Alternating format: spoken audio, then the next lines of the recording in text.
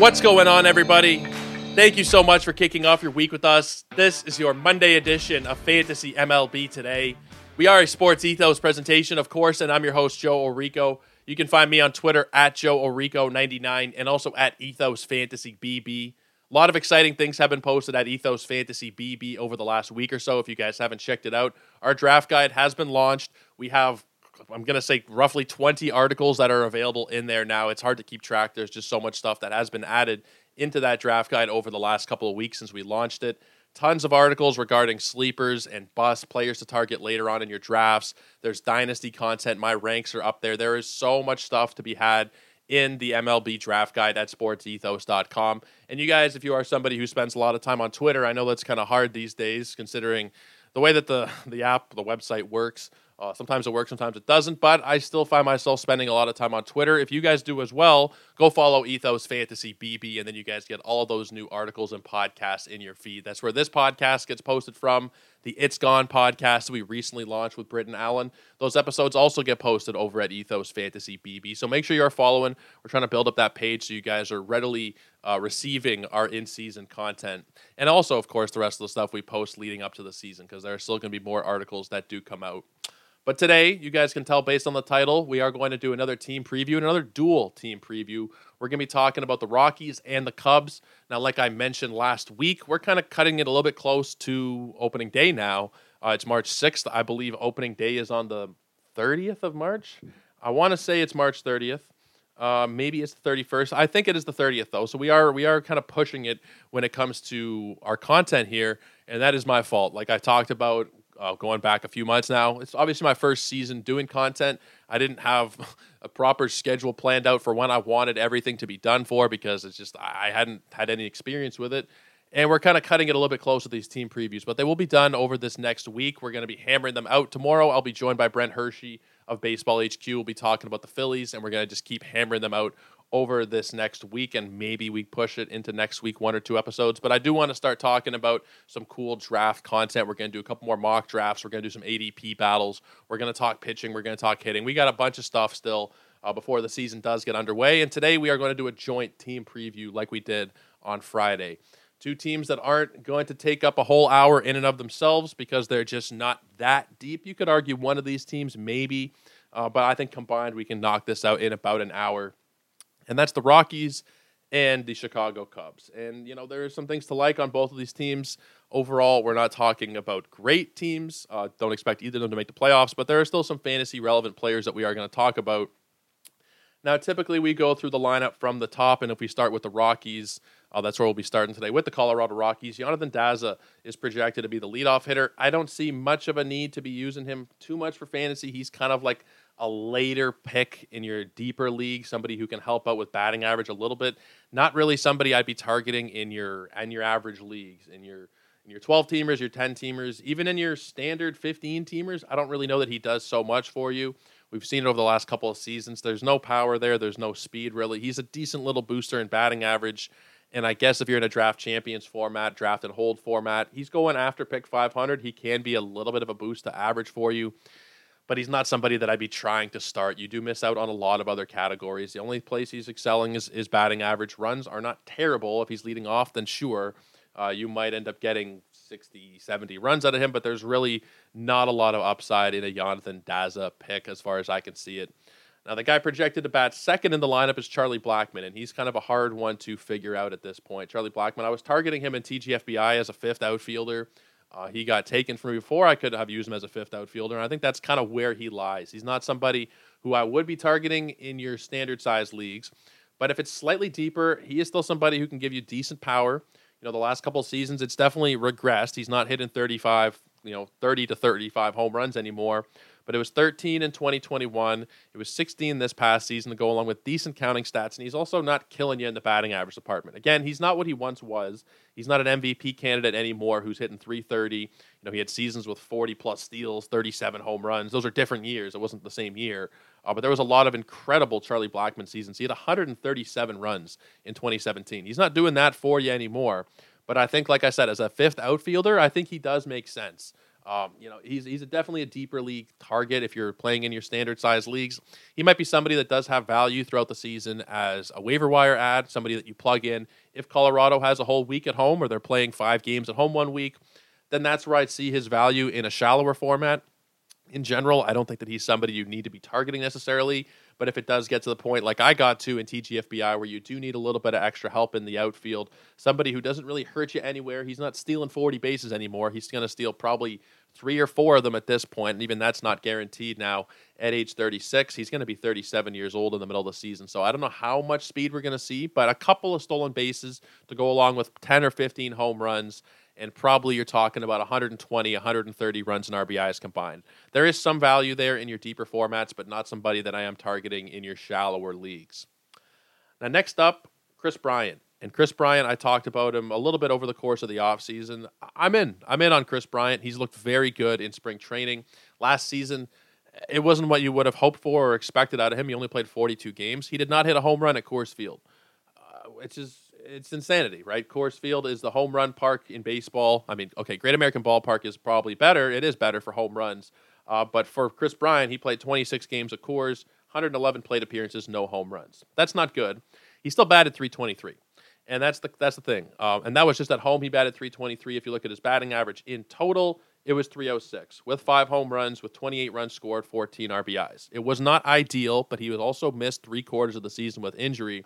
You're buying back in at a discount this season. He's actually the most expensive member of the Colorado Rockies based on NFBC ADP data. He's going to pick 129. Maybe in some drafts you'll see Daniel Bard go ahead of him. Maybe even in some drafts you'll see CJ Cron go ahead of him. But generally, Chris Bryant is the first member of this team off the board, and that does make sense to me. It's weird, and I've mentioned this before, that he doesn't have third base eligibility anymore. It's something we got to live with. He's not quite as valuable from a versatility standpoint for fantasy anymore. But can he still give you 25 home runs with good runs and RBIs, probably talking about 160 combined, 150, 160, to go along with a handful of steals and pretty solid batting average. I don't know exactly what the batting average will be. It's fluctuated a bit in recent years, but in Colorado, that will do wonders for your batting average in general. Batted .306 last year. For the career, he's a .279 hitter. And the projections are calling from anywhere from about 268 till about 289. I would take the higher end of that scale. If there was an over 270 bet for his batting average, I would take that in a whole season at Coors Field. He's still very valuable in on-base percentage formats because he's walking still about 10+% of the time. It was 9.5% last season, but that's not something you can really look at so much over 42 games.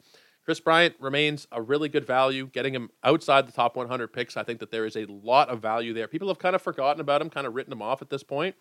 He's only 31, and I know last season wasn't good, but he didn't really have a fair shake at it considering he was injured for most of the season. Give him a whole year at Coors, and I think next year we'll be talking about Chris Bryant again as a top 100 pick, and I think that will be a pretty easy bet next season that he'll be going in the top 100 picks. And there's also the fact that, he is an outfielder, but he is somebody who can play all over the field at this point. Like, he can play third, he can play first, corner, outfield. Maybe he does get a second position of eligibility throughout the season. It depends on where you're going to be playing. If it's the NFBC and he needs 20 games to gain that eligibility, probably not. But on your sites that you don't need as much, you need 5-10 appearances, you might see him pick up 5 or 10 games at third base, especially considering there was the injury to Brendan Rodgers. And Ryan McMahon is probably going to have to move over to second base. That'll open up some more time at third base. Maybe we do see Chris Bryant gain that eligibility back. I know there's talk of Nolan Jones and Elahuris Montero. I believe I'm pronouncing that name right. There's a chance that we do see Chris Bryant get enough ABs, get enough games started or appearances at third base or another position that he would have a second position of eligibility this season. So just something to keep in mind. But let's keep it going now with the projected number 4 hitter in the lineup, and that's CJ Cron. I don't know how to feel about CJ Cron, because like when he is at Coors, he is amazing. And even last season, he had 102 RBIs, he had 29 homers, he batted .257. It's just the fact that he is nearly unusable away from Coors Field. If you look at home and away last season, fairly even split, of course, 73 games at home, 77 on the road. In the 73 home games, 22 home runs, and he batted .302. In the 77 away games, he had 7 home runs and he batted .214. That's something that is not really baked into that ADP. It is a little bit, I guess, but he's still going very routinely inside the top 130 picks, 140 picks. Right now, the ADP is at 139. Just looking at the most recent 15 draft champions that have taken place over the last couple of weeks, that's where he's going. I personally do not want to have to deal with CJ Cron. It's easier in a daily changes league where you can have somebody else on the bench where you can slot in when Colorado is away from Coors Field, because CJ Cron in those situations, he's not going to do so much for you. If you are able to just use him at home, then there's a lot more value to be had there. If you're in a weekly league, there was some talk in the preseason, and I can't remember before the preseason actually. I believe it was Kevin Hastings on the Sleeper on the Bus podcast. Kevin Hastings of Pitcher List. He's one of the co-hosts of the On the Wire podcast. He was talking about how Colorado's games will be split, and for a lot of the season, there will be full weeks at home and then full weeks away from Coors Field. So it might make the decision to sit or start him a lot easier. If you have a whole week at Coors Field, yes, then you start CJ Cron. If they are going to be away for the entire week, or let's say they're playing 2 games at home, 5 games on the road, you're likely going to need to be sitting him. And I think down the stretch, it will be kind of binary. It'll be a whole week at home, or it'll be a whole week on the road. So that'll make it a little bit easier, but you'll still need to have somebody else who you can fill in at first base when you want to be sitting CJ Cron. There's just too many complications for me there with drafting him, especially where he's going. It's not like it's egregiously high, the price, but for where it is, I'd rather go with like an Andrew Vaughn type. There's a couple of other guys in that range that I would much prefer, where you don't have to really worry so much about the week-to-week stuff. You just kind of set it and forget it. With Cron, you always have to be looking at where they're playing, and especially not even either in daily or weekly changes. In either one, it's going to be a bit of a headache for you. So for me, I'm kind of avoiding it. Even though he's at Coors Field, the batting average it was a 257 last season. As good as it was on the road, it did average out to being, still above average, considering the way the Major League Baseball is with batting average these days. It's still above average, but it's not something that's such a great asset for him. So I'm not big on CJ Cron. I'm not really targeting him in drafts this season, not somebody that I really want to be invested in. Now, Ryan McMahon, he is the projected 5th hitter in this lineup. I'm all in on Ryan McMahon. I talked about it as recently as a couple weeks ago, I guess. He was number 10 in my third base rankings. And I think that there's a lot of value where he's going after pick 200 in most drafts. Every year, Ryan McMahon is giving you 20 home runs. He's done it for the last 3 full seasons. It was 24, it was 23, and it was 20. Going back, and I skipped over 2020 because, it was only 52 games. And even in those 52 games, he had 9 home runs. He's still hitting at a more than 20 home run pace. That's closer to a 30 home run pace. All the different projection systems this year, minimum 20 home runs, minimum 69 runs, and minimum 69 RBIs for those projections. So you're getting 20-plus home runs. You're getting about 140, maybe even 150 runs and RBIs. You're getting a handful of steals because these last 3 full seasons, 5 steals, 6 steals, and 7 steals. You're going to get one of those 3 numbers again this season, almost guaranteed. He'll steal between 5 and 7 bases, and he's given you a decent enough batting average considering everything else he does. He's about a 250 hitter. Last year was 246. Year before 254, and the year before that it was 250. He's about a 250 hitter with a pretty good walk rate, who's in a great park, good home run numbers. There's a lot to like with Ryan McMahon. He's kind of forgotten about at this position, even though it's a terrible position. Third base sucks. Going through the offseason, third base is really the position where if you miss out on, you're screwed. And you might miss out on it and get yourself Ryan McMahon, and you'd be okay. And he's one of the only guys in this range that I really think are going to be acceptable, and even then some, at the position of third base. So Ryan McMahon, I've talked about him on my third base ranking show. He is definitely a target of mine. He has a potential as well now to gain second base eligibility, and I think he will, based on what we've heard out of Colorado, that they want him to play second base now with Brendan Rodgers being injured, and then they're going to figure out third base. They're going to platoon probably a little, not platoon as if he's going to sit, but they're going to mess around a little bit in terms of who plays where on any given night. So I think Ryan McMahon will also gain second base eligibility this season.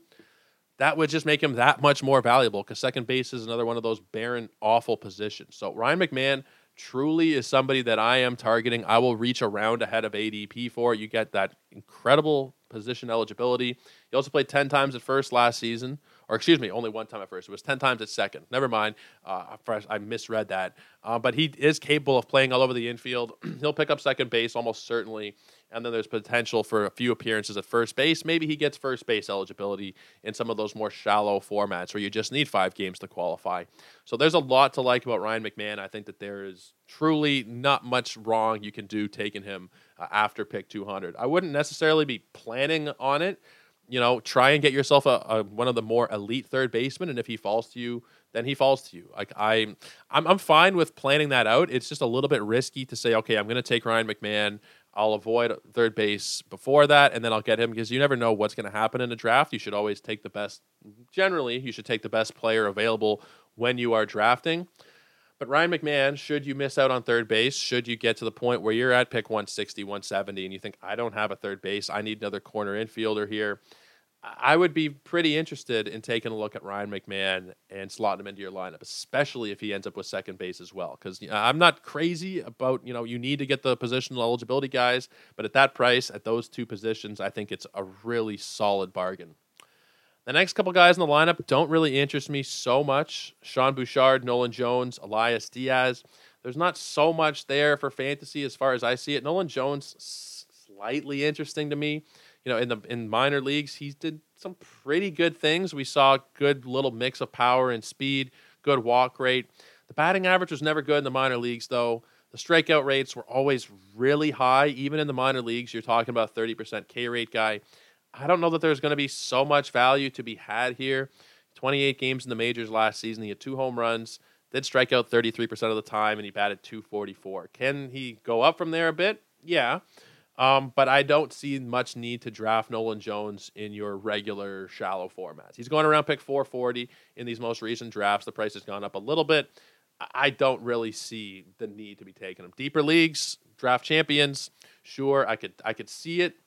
But even the projections only have him playing about half the games this season. The biggest game total for the projections is from Zips at 107.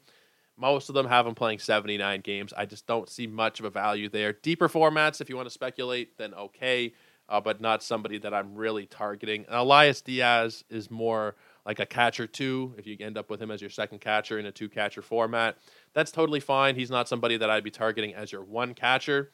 He doesn't do much for you. Last season, 105 games. Granted, probably less power than he should have had. We usually see a little bit more from him. Like, I don't think we're going to see single-digit home runs necessarily, but it was only 9 home runs. The season prior was 18, and, a couple of years before that, it was 10 home runs. He did have a couple of seasons where there was missing time in 2020. 2019, though, he played 100 games and hit 2 homers. So, the power is not guaranteed from him. The counting stats lower on in that lineup are definitely not guaranteed. You're guaranteed to get about 0 steals because he's stolen 1 base in his career over nearly 500 games, so you're not getting power, and you're not getting batting average. He's a .243 career hitter. Last season, .228, .246 the year prior. He's like a back-end C2. He's not somebody that I would be targeting. If you end up with him, then you're probably fine. You'll probably end up with enough games played there that you'll get decent production, probably as a C2. But you can probably tell from my enthusiasm level with Elias Diaz that he's not somebody that I'm going to be targeting. A guy that I am targeting, and I'd like to see him at the top of this lineup, ideally, is Ezequiel Tovar. And I've talked about him a lot on the show. He was pretty high up in my shortstop rankings, and I honestly thinking about putting him a little bit higher even. There's a lot to like with Ezequiel Tovar. The potential is totally there for 15 home runs, 15 steals, and a good batting average. Probably not going to hit 300, but I think he can hit 275, 280. And the projections generally are calling for, the lowest one is 268, the highest is 275. I'm totally there with Ezequiel Tovar on the price. He is still going outside of the top 200 picks, 226 actually. And he's giving you value at that range where you're probably not getting from many other, if not any other players. The projections, the lowest projection for him is from the Bad X, and it's 12 home runs. Or I guess you could look at Zips, which is technically a little bit lower. 12 home runs and 10 steals with a 275 average. At that price, you're getting decent enough runs and RBIs where, the projections, some of them are calling for about 140. Some of them calling for about 115 or so. But anywhere in that range after pick 200, a guy with that kind of dual threat, playing in Coors Field. I know he's at the bottom of the lineup, but I think he is somebody where you look at it over the course of the season. Will Jonathan Daza still lead off and Ezequiel Tovar bat 9th? I don't know. I wouldn't expect that. I mean, the Rockies do some weird stuff. It's not like Dazzler gets on base a crazy amount. His on base percentage is .350 last season with a .301 batting average, only a 6% walk rate. I think they should put Tovar in the leadoff spot, and I think that they probably will at some point over the season. I think that this is a really great value pick to take here. He is going at pick 226. The maximum pick in just the last few weeks is 251. The minimum is 195. He really fits into that range, and I've talked about this on the show before with multiple other players and maybe even Tovar. He fits perfectly into that range of take him with the last pick in your home league. In your 12-team league, last round, second last round, Ezequiel Tovar is a great target for somebody that you can have in a middle infield slot. You can have him as your starting shortstop, and I'd be pretty okay with that if you want to wait on shortstop, go for other positions, or you could even have him as a bench player if it's a shallow enough format, and you slot him in there when you need a little bit of extra speed, when you need a little bit of extra batting average, because he can do a lot. We're talking about a 5-tool fantasy player here who is going very late in drafts. He's not somebody that is being hyped up so much. I put a couple bucks on him as Rookie of the Year in the National League. I think it was plus 1,200 or something, plus 1,300. I'm no gambling expert. I'm not saying to go and do that, but I really like the potential here for Ezequiel Tovar. I think that he could break out this season in a big way. We've only seen 9 games at the Major League level. Still don't know exactly what he can be, but if the minor league levels are any indication, I think Tovar can be very, very good. Potential 300 hitter going forward, potential 2020 threat for the next 10 seasons. I don't know if he's going to do it this year, but I think 15 and 15 can definitely be done. Now, in terms of the bench options, nobody to really go into so much depth on. Montero is a little bit interesting, Elahuris Montero. But again, he's like a deep, deep league option for me. We saw some decent power in the minor leagues, but I just don't really think that we're going to see so much of an opportunity for him. The projections calling from, Zips is calling for 119 games from him. All the other ones are calling for between 40 and 70 games. I don't know, maybe he'll get to like 75, 80 games, best case scenario. But again, he is somebody where you got to be looking at a pretty deep league to want to draft him. His ADP is about 500. He's not somebody that I would be reaching up to draft at all. And that's pretty much it for the players, for the position players there. I know Harold Castro potentially could be kind of interesting if he were to be given at-bats, but he won't be given regular at-bats. The batting average, definitely there for him. But there's not so much that he's going to do, and he's not going to be given the opportunity to do it, I don't think, either. So there's not much need to take an interest in Harold Castro. I think he is probably is he even being drafted, Harold Castro? I don't even think he's being drafted. He is kind of interesting, but I don't think there's going to be any real path to fantasy value for him, unfortunately. And then with the pitchers, you want to talk about a hard path to fantasy value. Pitching in one of the worst, if not the worst, pitcher parks in baseball is going to do that for you. There's only one pitcher in the starting rotation projected for a sub-5 ERA, and that's German Marquez. And he's the really only one that's interesting enough to talk about for me from a fantasy point of view. German Marquez, there were times last season when I was very, very interested in him when he was away from Coors Field. And that's the huge caveat. You cannot start any of these guys at home. Will there be starts at home where Rockies pitchers or pitchers in general have good outings? Of course there are. But as a rule of thumb, you see your guys are going into Coors Field or you have Rocky starters. God forgive you if you got Rocky starters and you start them at Coors Field. Because it's not going to go well. It's just not. Marquez is the best example of the difference between the home and the away splits. I mean, CJ Cron does a good job of illustrating that from a batter's point of view. But when you look at the pitcher, so Marquez threw 87 home innings. He threw 94 away innings last season. In the 87 home innings, he had a 6.70 ERA, and he allowed 19 home runs. 317 batting average against, 563 slugging. In the 94 away innings, he had a 334 ERA. He allowed 11 home runs, a 204 batting average against, and a 364 slug. Again, not somebody that I am targeting in any draft, really, but when it comes to streaming on the road, German Marquez will have some value. I don't know if it'll be every single start. It probably won't be every single start because he's not like some great pitcher or anything like that. But if you're getting German Marquez, like let's say it's a 2-start week where both starts are away from Coors, even if there's one start away from Coors, you might risk it depending on how desperate you are.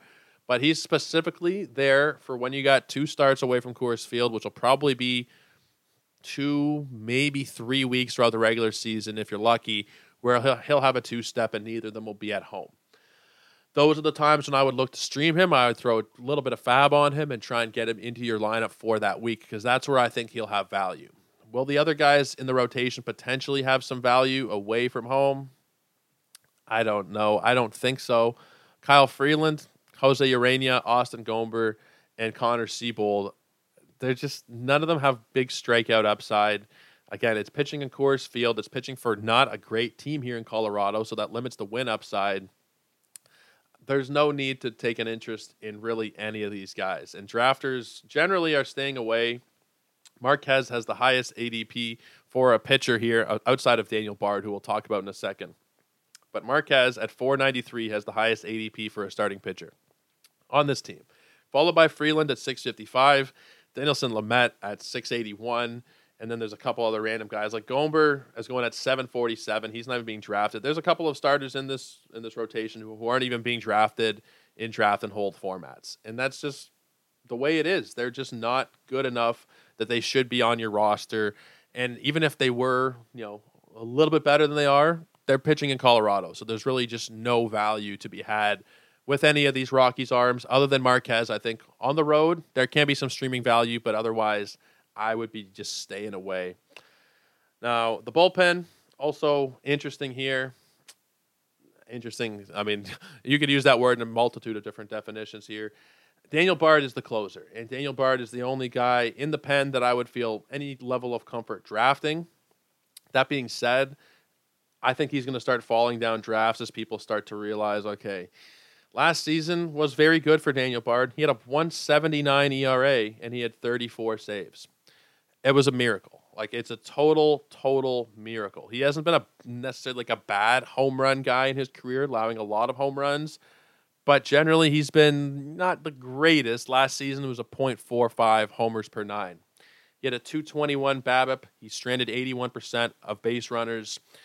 A lot of things that he did last season he had not done before, specifically that ERA. Now, he outperformed his pitching indicators by about a run and a half, which you're going to do when your ERA is so low. It's very rare that you'd have an ERA that low, and the indicators actually back it up. There's only a couple of guys, Emmanuel Clase off the top of my head, somebody like that where they have, a sub 1.5, sub 2 ERA, and the numbers actually back it up. Now, Bard's underlying numbers weren't terrible last season, but I think we're putting our eggs into the basket of, I'm paying for last year's numbers with him. Strikeouts are pretty good. Last couple of years, they have been pretty good, but the walk rate is also bad. Again, pitching in Colorado, there are going to be some blow-ups. I think last season was a total miracle, and what we're going to see this year is closer to what we saw in 2021, where he had 20 saves, but it came with a 5.21 ERA, and the whip was, where was his whip that year? 1.6. I think that's a lot. Maybe it won't be that bad, but I think that's a lot more likely from a guy who is going to be 38 years old in the next couple of months, pitching for one of the worst teams in baseball at one of the worst parks in baseball. There's just not a lot of hope that I'd have in Daniel Bard. I think the price is a little bit too high. He's going around pick 130. I think that range, I'd wait a little bit and I'd go for a Pete Fairbanks, a Carlos Estevez, an Alex Lang. I don't see the need to draft Bard at this range. I think in my TGFBI league, he fell about 50 spots. I think he went around pick 180, and at that range, that's probably where he should be going. 130 just feels a little bit too expensive for Daniel Bard right now, and I think that's going to remain the same. Unless he starts getting pushed down draft boards a little bit, maybe he does, but I just don't have so much interest right there. Now, Randall Grichuk is the last guy that is kind of interesting. Now, he is injured. I'm not sure. I'm just going to take a quick peek and see when he is expected to be back.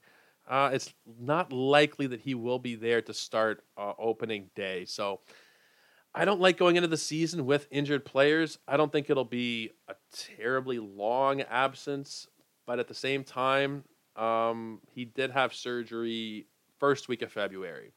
It was a sports hernia surgery. I don't think it'll be that serious, but I just don't really want to go into the season drafting somebody who is already probably going to miss at least a few weeks. The price is okay.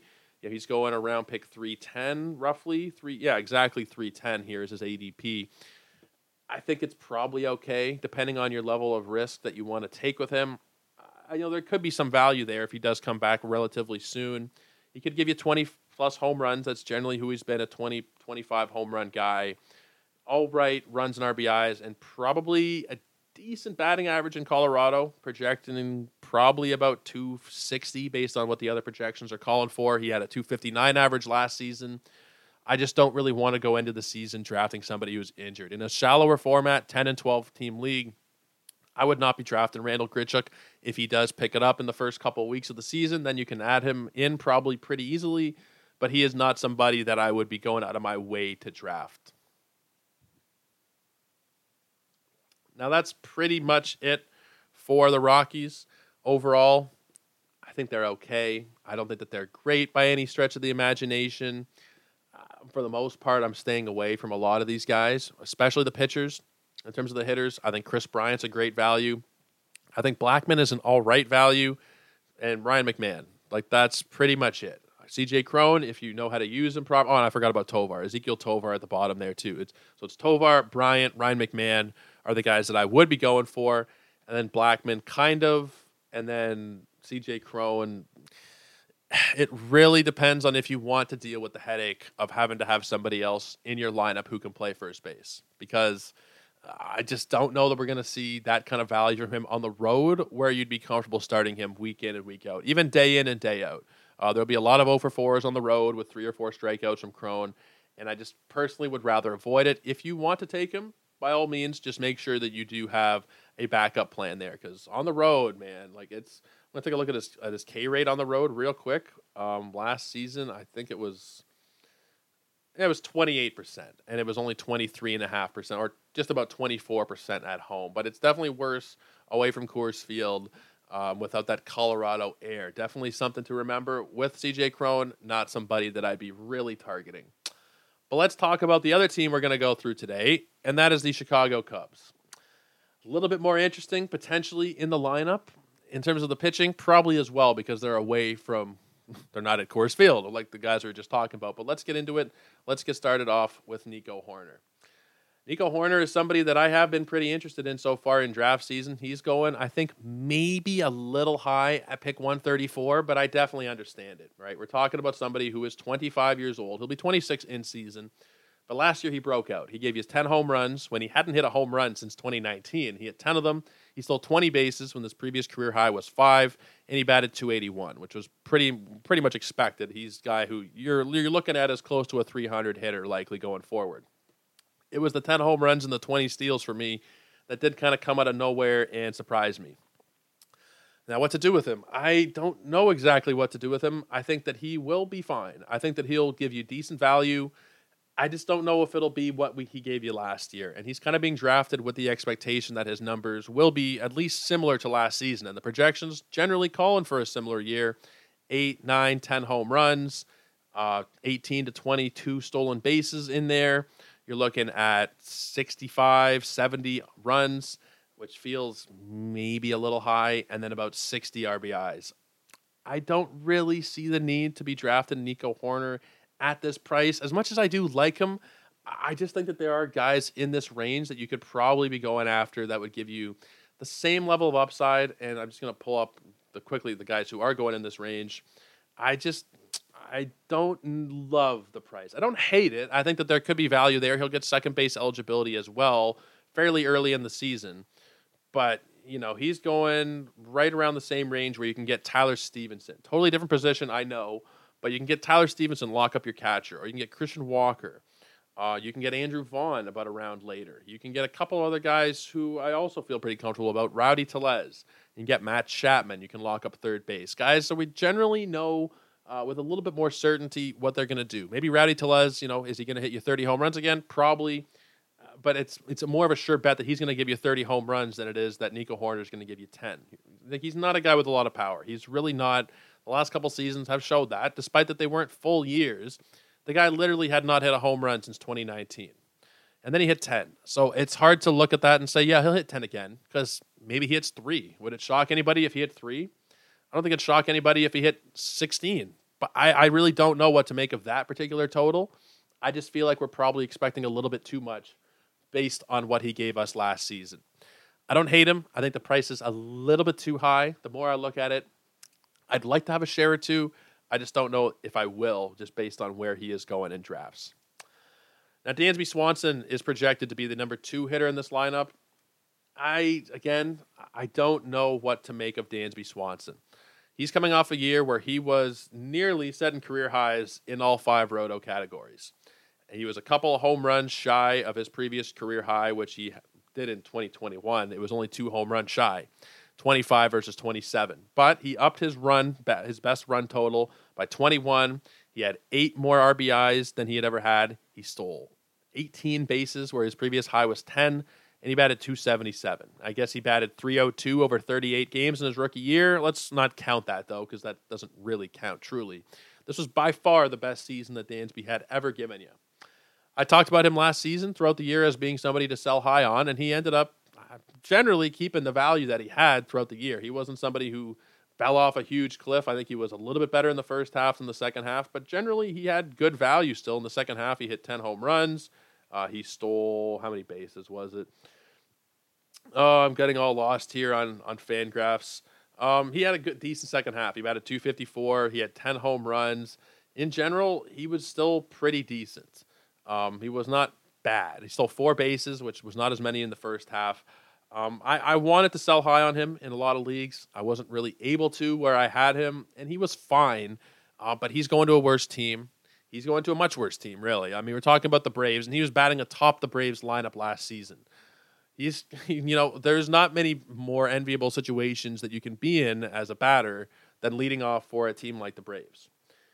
Leading off or batting second for the Cubs, it's not as ideal. That run total is going to go down, and the projections are calling for that, which is good. The RBI is certainly going to go down. He's not driving in 96 again.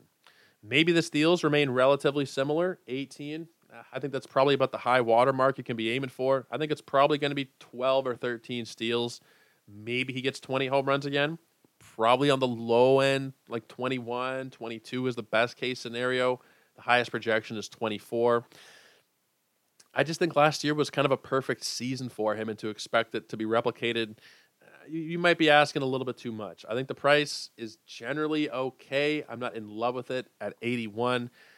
I think it's fine, but I wouldn't be tripping over myself to go and grab Dansby. I think that for the most part, I'd rather wait 120, 140 picks and get Ezekiel Tovar, because I think that you're getting not the same production, you're getting different production, but you're still getting somebody who's going to help you out in 5 categories to a lesser extent. But of course, you're talking about 140 picks. You're talking about you can get 8 or 10 different, depending on your format, 8, 10, 12 different people in between there and still end up with Tovar, who's going to, I don't think, be too far off from Dansby Swanson come season's end in terms of rankings and whatnot. So I think Dansby will probably be a little bit higher, don't get me wrong, but for the price difference, I don't know that I'd be willing to pay it.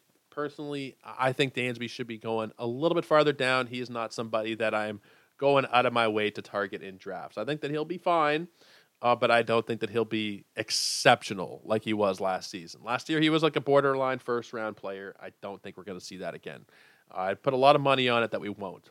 But let's move on and talk about the number 3 hitter in this lineup, and that's Ian Happ. And he is somebody who does interest me to some degree. He's another guy who doesn't really hurt you anywhere. He's giving you a little bit of production across the board, going around pick 150. And if the last couple seasons are any indication, you're going to get about 20 home runs. You're going to have about 65, 70 runs, 65 to 70 RBIs. And with these increased rules, I think we're going to see close to double-digit steals from him. He has 9 in each of the last 2 seasons. The projections are calling from anywhere from 7 to 11 steals.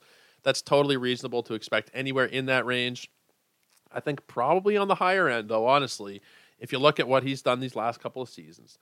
9 steals each year in terms of the caught stealings. He was caught twice in 2021, and he was caught 4 times in 2022. I think with these rules, we'll see a couple of those times where he would have been caught. The attempts are generally the same year in and year out for him. He's attempting 12, 13, 14 steals every year when he's healthy and playing a full season. Take away 2019 and 2020.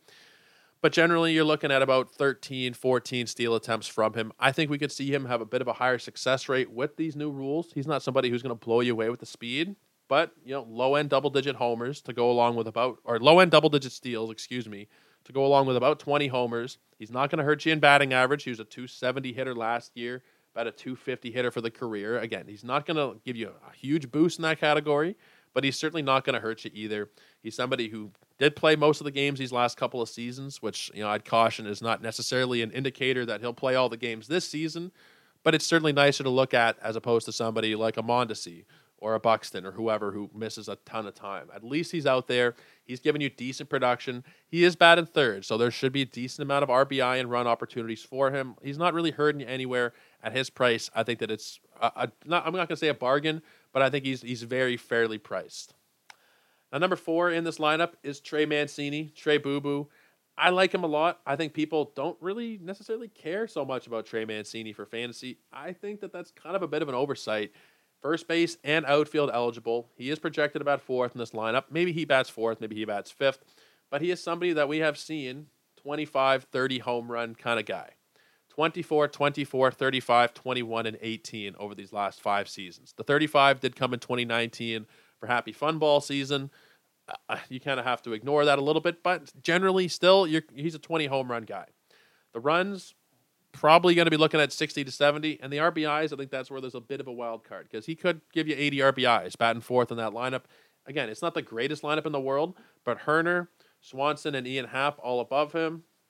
You could see him get into 80 RBIs, and I think that that's not much of a stretch. The projections are calling for about 57 to 70 range, 57 to 69 range. I would push the higher end of that spectrum. I think he's going to play most days. Projections are calling for anywhere from 120 to 138 games. I'd bet kind of the higher side of that. He's somebody that you can play at first. He can play in the outfield. He can DH for you. I think that he will be slotted in most days. Not going to give you much of a boost in terms of batting average or stolen bases, but he's not being drafted very high up. He's going around pick 265. And at that point, you're getting somebody with dual eligibility who's going to give you 20-ish home runs, decent counting stats. And again, the cleanup hitter in any major league team is likely worthy of a roster spot on your team. I think with Mancini, it's no different. We've seen, again, it was 2019, but we saw 97 RBIs. We've also, in other seasons, seen 78 and 71. This last season, it was only 63, bouncing around a couple different teams, different lineup spots. It wasn't the greatest year for Trey, and he still gave you 18 homers and 63 ribbies. So I think there's definitely still room for him to give you a very, very good fantasy season. We've seen very good batting averages from him in the past, outside of just the 2019 season as well. 2017, he batted 293. It is within his range of outcomes to give you a very good batting average, even though last year we didn't see it. I'd be buying back in at the price. Personally, I think that it is very reasonable to pay a mid-200s pick for Trey Mancini. Sometimes you're getting him in the late 200s. His max pick just over the last couple of weeks is 292. So there is a lot of value with Trey Mancini, I think, for this season. He's somebody who is, I wouldn't want to go out there and say that I'm necessarily targeting him, but if it gets to that point in the draft and he's sitting there, he's definitely somebody to consider. Now, this guy coming up is very, very hard to figure out, and that's Cody Bellinger. Now, the argument a lot of people have said, and it's a very, very sound argument, is that if the Dodgers, who are one of the best organizations in all of baseball developmentally, cannot fix whatever went wrong with Bellinger, then why would the Cubs, who are a much lesser organization, be able to fix it? Or any other organization, for that matter, be able to do something when the great Dodgers could not? Part of it, I think, is going to be getting out of the Los Angeles media. Even though Chicago is still a big market, the Cubs still have a big media market around them. It's not quite Los Angeles. Los Angeles fans are, more forgiving than you're talking like Yankees and Red Sox fans, but still they were getting on him by the end of it. He was not somebody who was necessarily endeared by the fan base over these last couple of seasons. It was kind of a precipitous fall from his 2019 MVP year where he was truly incredible. Batted 305. He had 47 homers, 121 runs, 115 ribbies, and he stole 15 bases. We've seen him come crashing down in every year since. Hasn't been healthy except for this past season, and he actually gave you a pretty decent line. I know that it's not what we expected. Definitely not what we would have hoped for, but he still gave you 19 home runs, 14 stolen bases. That'll play for fantasy. Even though he had a bad batting average at 210, counting stats were probably not what you would have hoped for in that lineup. 70 runs, 68 ribbies. They weren't bad. You're getting 140 runs and RBIs. The batting average is the only thing that's really, truly dragging you down, and you can compensate for that, specifically where he is going in drafts. About pick 180 on average. At that range, I think that that's totally reasonable when you factor in he is in a new team, and that could go poorly, but I think there's more chance that it has an opposite effect. That getting out of Los Angeles, a fresh, brand new start for Bellinger, I think we're going to see 20 home runs and probably 15 steals from him. At least 10 steals and 20 home runs. That's what I'd be calling for. The batting average these last couple of years has been disappointing, but it's not who he is necessarily. We saw years of 260-plus batting averages for the first 3 years of his career. 2019, even if you want to throw that 305 batting average away, he shouldn't be a 210 hitter. He just should not be that bad. And he is not that bad in general. It's been a couple of really hard years for Bellinger, and I could be wrong here. Maybe he gets worse going away from Los Angeles, and you take away those great coaches and that great organization, and he loses another step potentially. But I would definitely bet, especially at the price, that he will bounce back and at least give you a better fantasy season. I'm not expecting MVP Bellinger, but I am expecting a bit of a boost from what we've seen over these last couple of years. It's been a dreadful stretch. Even that being said, though, he was still fantasy relevant last year. He just needs a little bit of a boost in batting average to really be a great fantasy asset again. And again, he's not going to be a first-round player. He's not going to win MVP. But can he be a borderline top 100 fantasy asset? I think he can. At the price, I'm willing to find out. It's a little bit difficult to pull the trigger on him, for sure. But at the price, I think that you guys should be paying attention to Cody Bellinger. Now, the rest of the lineup doesn't really interest me so much. Eric Hosmer, there's been some seasons where he was fantasy relevant. Even last year, he had stretches where he was very good to start the season. At the end of the day, though, all he's doing is giving you a little bit of a boost in batting average, maybe a couple of home runs. Maybe he's stealing a couple of bags, but at this rate of his career, this point of his career, probably not. He didn't steal it all last season. It was 5 stolen bases the year before and 4 the year prior to that, and those 4 came in 2020 over just 38 games. Can he steal a little bit? A little bit. Am I drafting Eric Hosmer in any format here? Probably not. If you're talking about like a draft and hold, he's going around pick 500 at that rate. I think it's fine. I think there's no need to really worry one way or the other, but he's not somebody that I am necessarily going to be targeting here. He's not. And not even necessarily. He's just not somebody that I want to be invested in. Just interesting here, looking at the ADP numbers. They have Franmil Reyes listed as a Cub. I thought Franmil Reyes was a member of the Royals, but am I wrong there? Have I missed something? Let me just make sure here. No, he's with the Royals. Yeah, I think that there's just something lagging behind on the website for a second there. I was thinking that maybe Franmil would factor into this team as well, but no. Eric Hosmer, though, just to close that off, there's no real interest there from me. Deeper league, you're hoping for some playing time down the stretch. If someone gets injured at first base, then maybe there's some interest there, but otherwise not really for me. The rest of this lineup, Patrick Wisdom, there's a little bit of power there, but he's it's coming at the expense of your batting average in a big way, so I wouldn't really be interested in him. Tucker Barnhart and Yan Gomes, I think, are going to probably split reps behind the plate. No interest in either one of those guys for me. Even in draft and holds, maybe in a draft and hold, you'll take some interest in them, but where are they going? Yan Gomes at 470 and Tucker Barnhart at 640. They don't even fit into the second catcher conversation for me, especially because they're going to split reps. I think they're going to split reps anyway, some kind of lefty-righty platoon. They're both like third, fourth catchers in a deep draft and hold. Just kind of hoping for playing time down the stretch if one of your main guys gets hurt. But there's no real interest there for me. The last guy in this lineup who does have some bit of interest is Christopher Morel. And Morel at times last year was very good. He was a godsend for a couple of my teams for stretches. He ended up with an all-right line, pretty decent overall when you consider the fact that he kind of came out of nowhere. I know that he was pretty good in Double-A in 2021, but I don't think people were expecting 16 home runs and 10 steals out of him at the big league level. The problem with him, or the big one, is the strikeout rate. Last year at the big league level, it was over 30%. Pretty routinely in the minor leagues, even over 30%. We saw it even at A-ball. Double-A that year where he was very good, it was essentially 30% K rate, 29.7. And then when he went up to AAA, it was 25% over a smaller sample size. Just that's going to be a problem for him. The K rate, if he doesn't bring that down, he'll probably be at the bottom of this lineup, and I just don't see a ton of upside in Morel. His eligibility, I think, is going to be kind of interesting this year because he did bounce around. He played 57 times in center last year, 33 times at second, 18 times at third, 13 times at short. There is a potential for him to be kind of a super utility guy. He's going to start the year on the NFBC with second base and outfield. I could see him picking up another position over the course of the season. Maybe it's third base, maybe it's shortstop. Probably not shortstop considering Dansby's there, but maybe third base. I could see him picking up another position there. I just don't really love what you're likely going to get out of him. Even though there is some potential there, I think that we probably saw about as much as we're going to see from him. And I know that's kind of limiting him as a 23-year-old to say that's as much as we're going to see. From a fantasy point of view, I think that we won't see nearly as good of a season from Morel. He'll be at the bottom of the order. Even though he's going to play, I think, fairly regularly, it's going to limit the runs and RBIs. The power, can he give you 15 home runs and 10 steals? I guess, yeah. I mean, I guess there is some interest with Morel. I just personally don't really want to be dealing with the 9-hitter in the Cubs lineup in my starting lineup. With him and Bellinger, the projections are not terribly far off, but you're talking about like the 4-hitter versus the 9-hitter.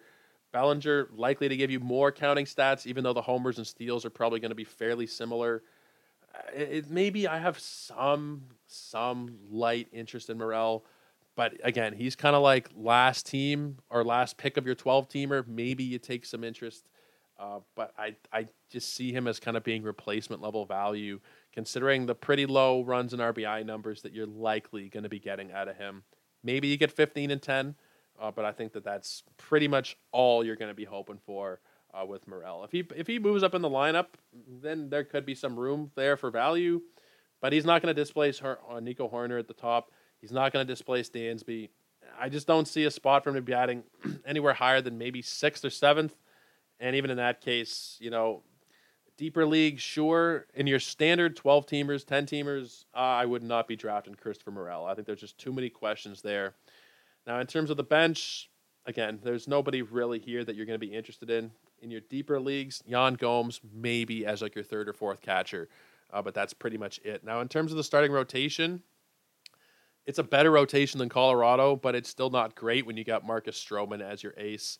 He's not nobody in this rotation I'm really going to be interested in. I think Stroman is kind of overrated generally still, even though he's not, he's going to pick 259. He's not somebody that is being drafted very high up, but I think people still view him kind of in that Toronto and New York light of being like a really good pitcher. He is very, very mediocre, and especially from a fantasy point of view, Marcus Stroman, he's not going to give you so many wins on the Cubs.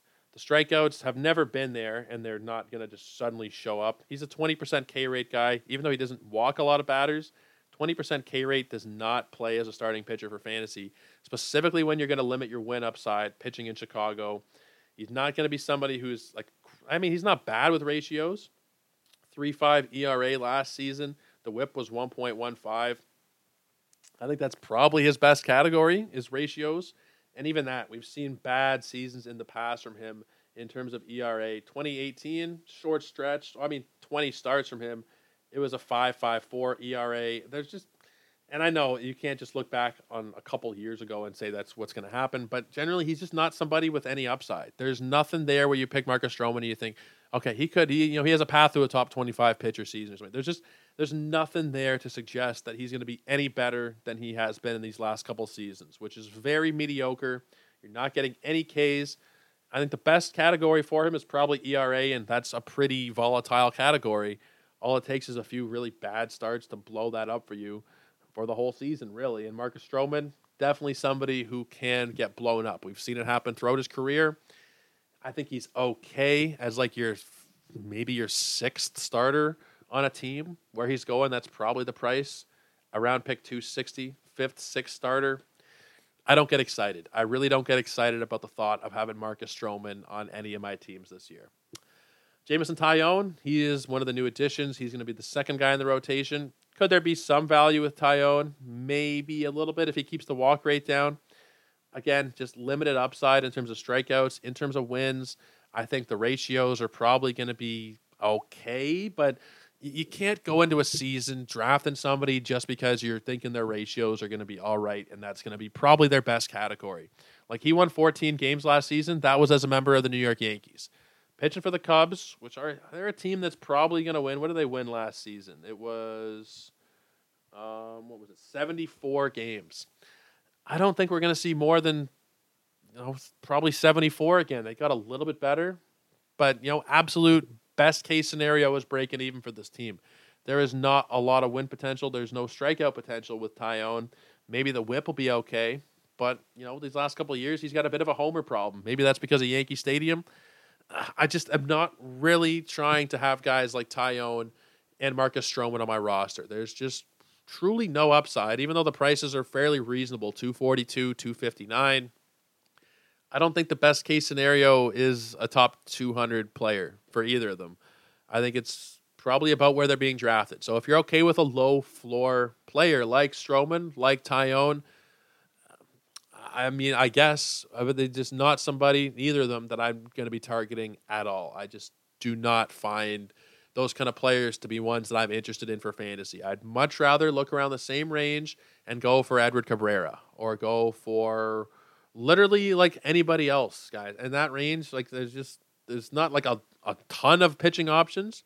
But when you're talking, Trevor Rogers, I'd rather buy in on a Trevor Rogers bounce back at that price, or get Carlos Estevez, who's going the exact same price as Tyone, and hope to have an elite closer. Maybe not an elite closer, but a very good closer. Garrett Whitlock, I like more than both of these guys. And their teammate, who we're going to talk about here, Justin Steele, he's also going a little bit beyond them, about 20, 30 picks. Justin Steele last season, people have talked about the level of competition he faced. It wasn't that great, but he was really good.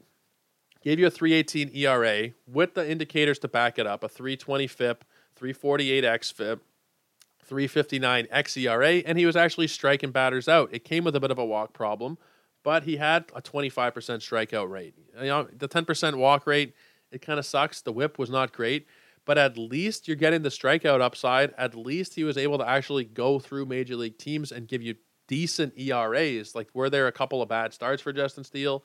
Yes. But over the course of the season, he still gave you good numbers. And you're not likely going to be getting that from Stroman and Tyone. Maybe you'll get similar ERAs, but in terms of strikeouts, you're not going to get it. In terms of wins, they're all going to be generally in the same boat.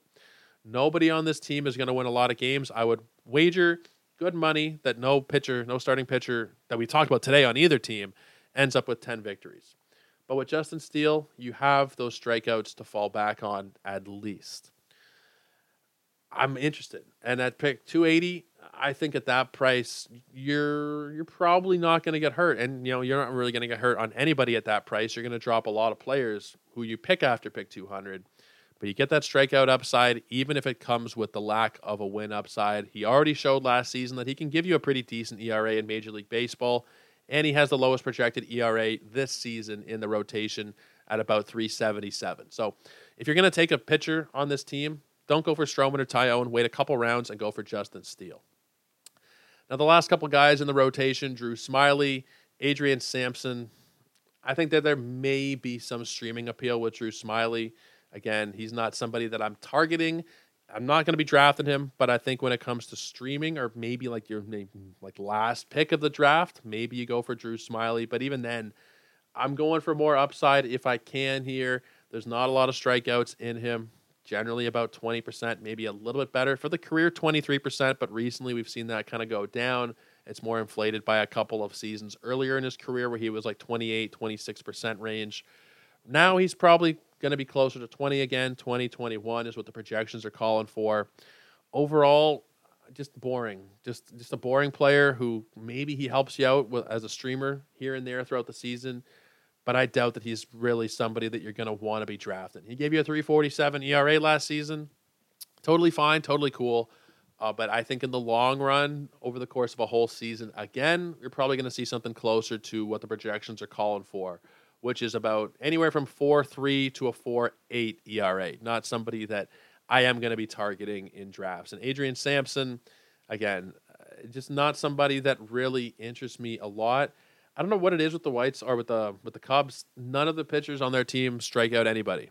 No strikeouts there at all. With Justin Steele being the high man and K rate at like 24%, that's not really a great situation to be in for your staff. And especially for fantasy, Sampson, even though he had a pretty good year, a 3.11 ERA over 19 starts, I don't think we're going to see that again, and the projections don't either. He outperformed his expected numbers. The projections think that he will be closer to those expected numbers, anywhere from about a 4.4 ERA to about a 5.5 ERA. That's what the bat hasn't projected for. So I'm just not there for Sampson at all.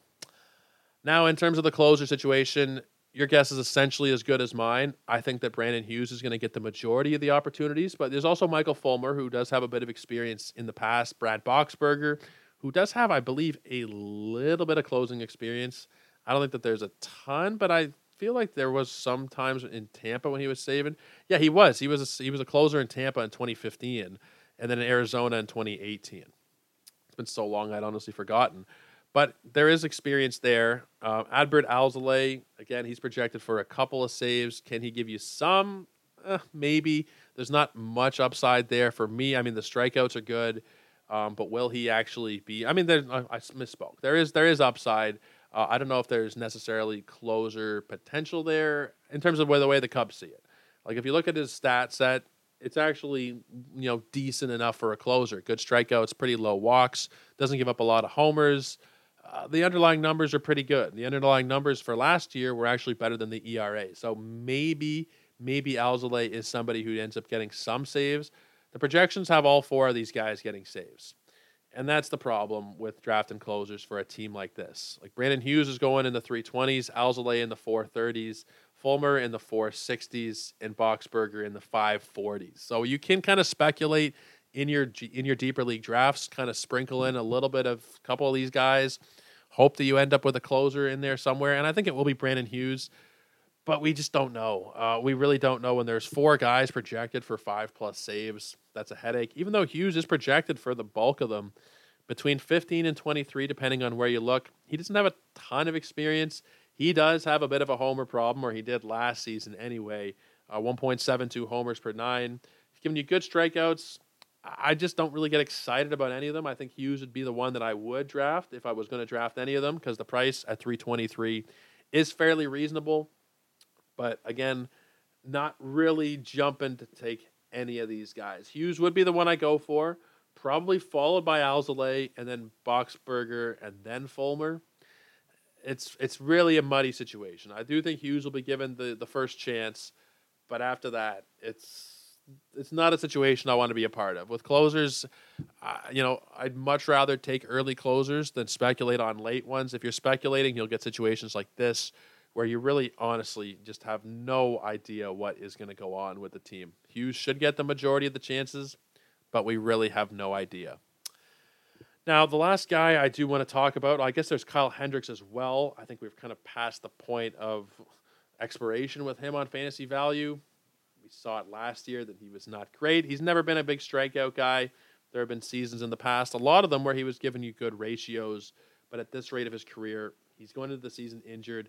He's not somebody that I really want to be taking a chance on. I want to see when he's going to be back, because I'm not totally sure on the timeline for him.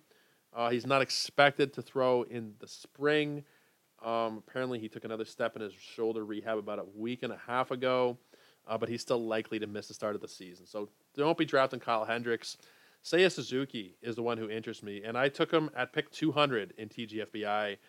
I set the maximum pick at the time. I don't know if it's been passed now. My thought process is I'm getting about 100 pick discount on Seiya Suzuki, even though the reports are he's likely to open the season injured. It's an oblique strain, which are tricky because those can be easily aggravated. You don't really ever have a proper certain timeline on them. But I think, you're getting a really decent discount where you're taking him right now. If you're getting him close to pick 200, I'm definitely there for it. I don't know if you're going to get him there in all drafts. Generally, he is being pushed down to, well, let me just take a look at the most recent few days and see where he's going. About 153 is where he is going recently. I got him at 200. That's the thing. Like, I'm okay if it doesn't work out because I got a really good value on somebody that I do think is going to be very good this season. And the oblique definitely throws a bit of a wrench into that. But if you look at what he did last season in 111 games, he gave you good power numbers, 14 homers. He stole 9 bases. He batted .262. there is definitely room for Seiya Suzuki to smash that ADP. I was a little bit worried earlier in draft season that, he's going to be a top 100 pick and I'm just going to want nothing to do with him. The injury has saved the ADP. As much as that does screw up the potential for a full season from him, the projections, I'm not sure if they've been updated since the injury stuff, but they're still calling for 120, 130 games with about 20 homers, 10 steals, and a 260 some odd batting average. Once he's healthy, he should slot back into the middle of that lineup. I'd guess probably where Trey Mancini is, and then everybody else moves down a spot. But I think if you're getting him at pick 200 or in that range, call it 180 and beyond, I'm going to be taking a chance on him, and I did in TGFBI. Very happy to have taken a share of Seiya Suzuki. But guys, that'll do it for us. Appreciate you hanging out, talking a couple of teams here, which is going to be more of a common theme as we go over this next week. Going to try and do 2 teams per day. Tomorrow will just be the Phillies. We're going to have Brent Hershey here from Baseball HQ to talk some Phillies. And then mostly I'm going to do solo team previews after that. Might just be exclusively solo team previews after that as I try and get through them before the regular season starts. But I definitely appreciate all the support you guys have shown on the podcast and on Twitter. That much means a lot. You guys can check it out at Ethos Fantasy BB, trying to gain more followers over there. So you guys are seeing all the great work our writers and podcasters are putting out. You can get this show there every single weekday. You get It's Gone with Britton Allen. Those come out pretty much every single weekend. Britton may miss an odd one here or there, but he's going to be doing those essentially once a week going forward. And Ethos Fantasy BB is where you will find the links. And of course, you'll get links to all the other articles in our draft guide and everything else that won't be in the draft guide because there will be in-season content from all of our writers. Most of them are going to be writing 1 piece per week. Some of them will write 2. I'll write the odd thing as well. And of course, we'll have the podcast to go along with it. So make sure you are following Ethos Fantasy BB. That's ETHOS Fantasy BB. You can find my personal Twitter account at Joe Orico99. That's JoeOrrico99. And please make sure that if you are listening on a platform that allows ratings and reviews, that you're letting us know what you think of the show. All those 5-star reviews definitely do help us to grow. And that is our goal here, to try and get more people listening to the show as we move on. Just about hitting the year mark, which is very cool. And I appreciate all of you who have rated and reviewed the show so far. But let's keep doing that. Let's keep getting those numbers up. And hopefully we'll be big time at some point. But guys, we will see you tomorrow. We'll be here with Brent Hershey. I hope you enjoy. And until then, take care. Have a good night. And cheers.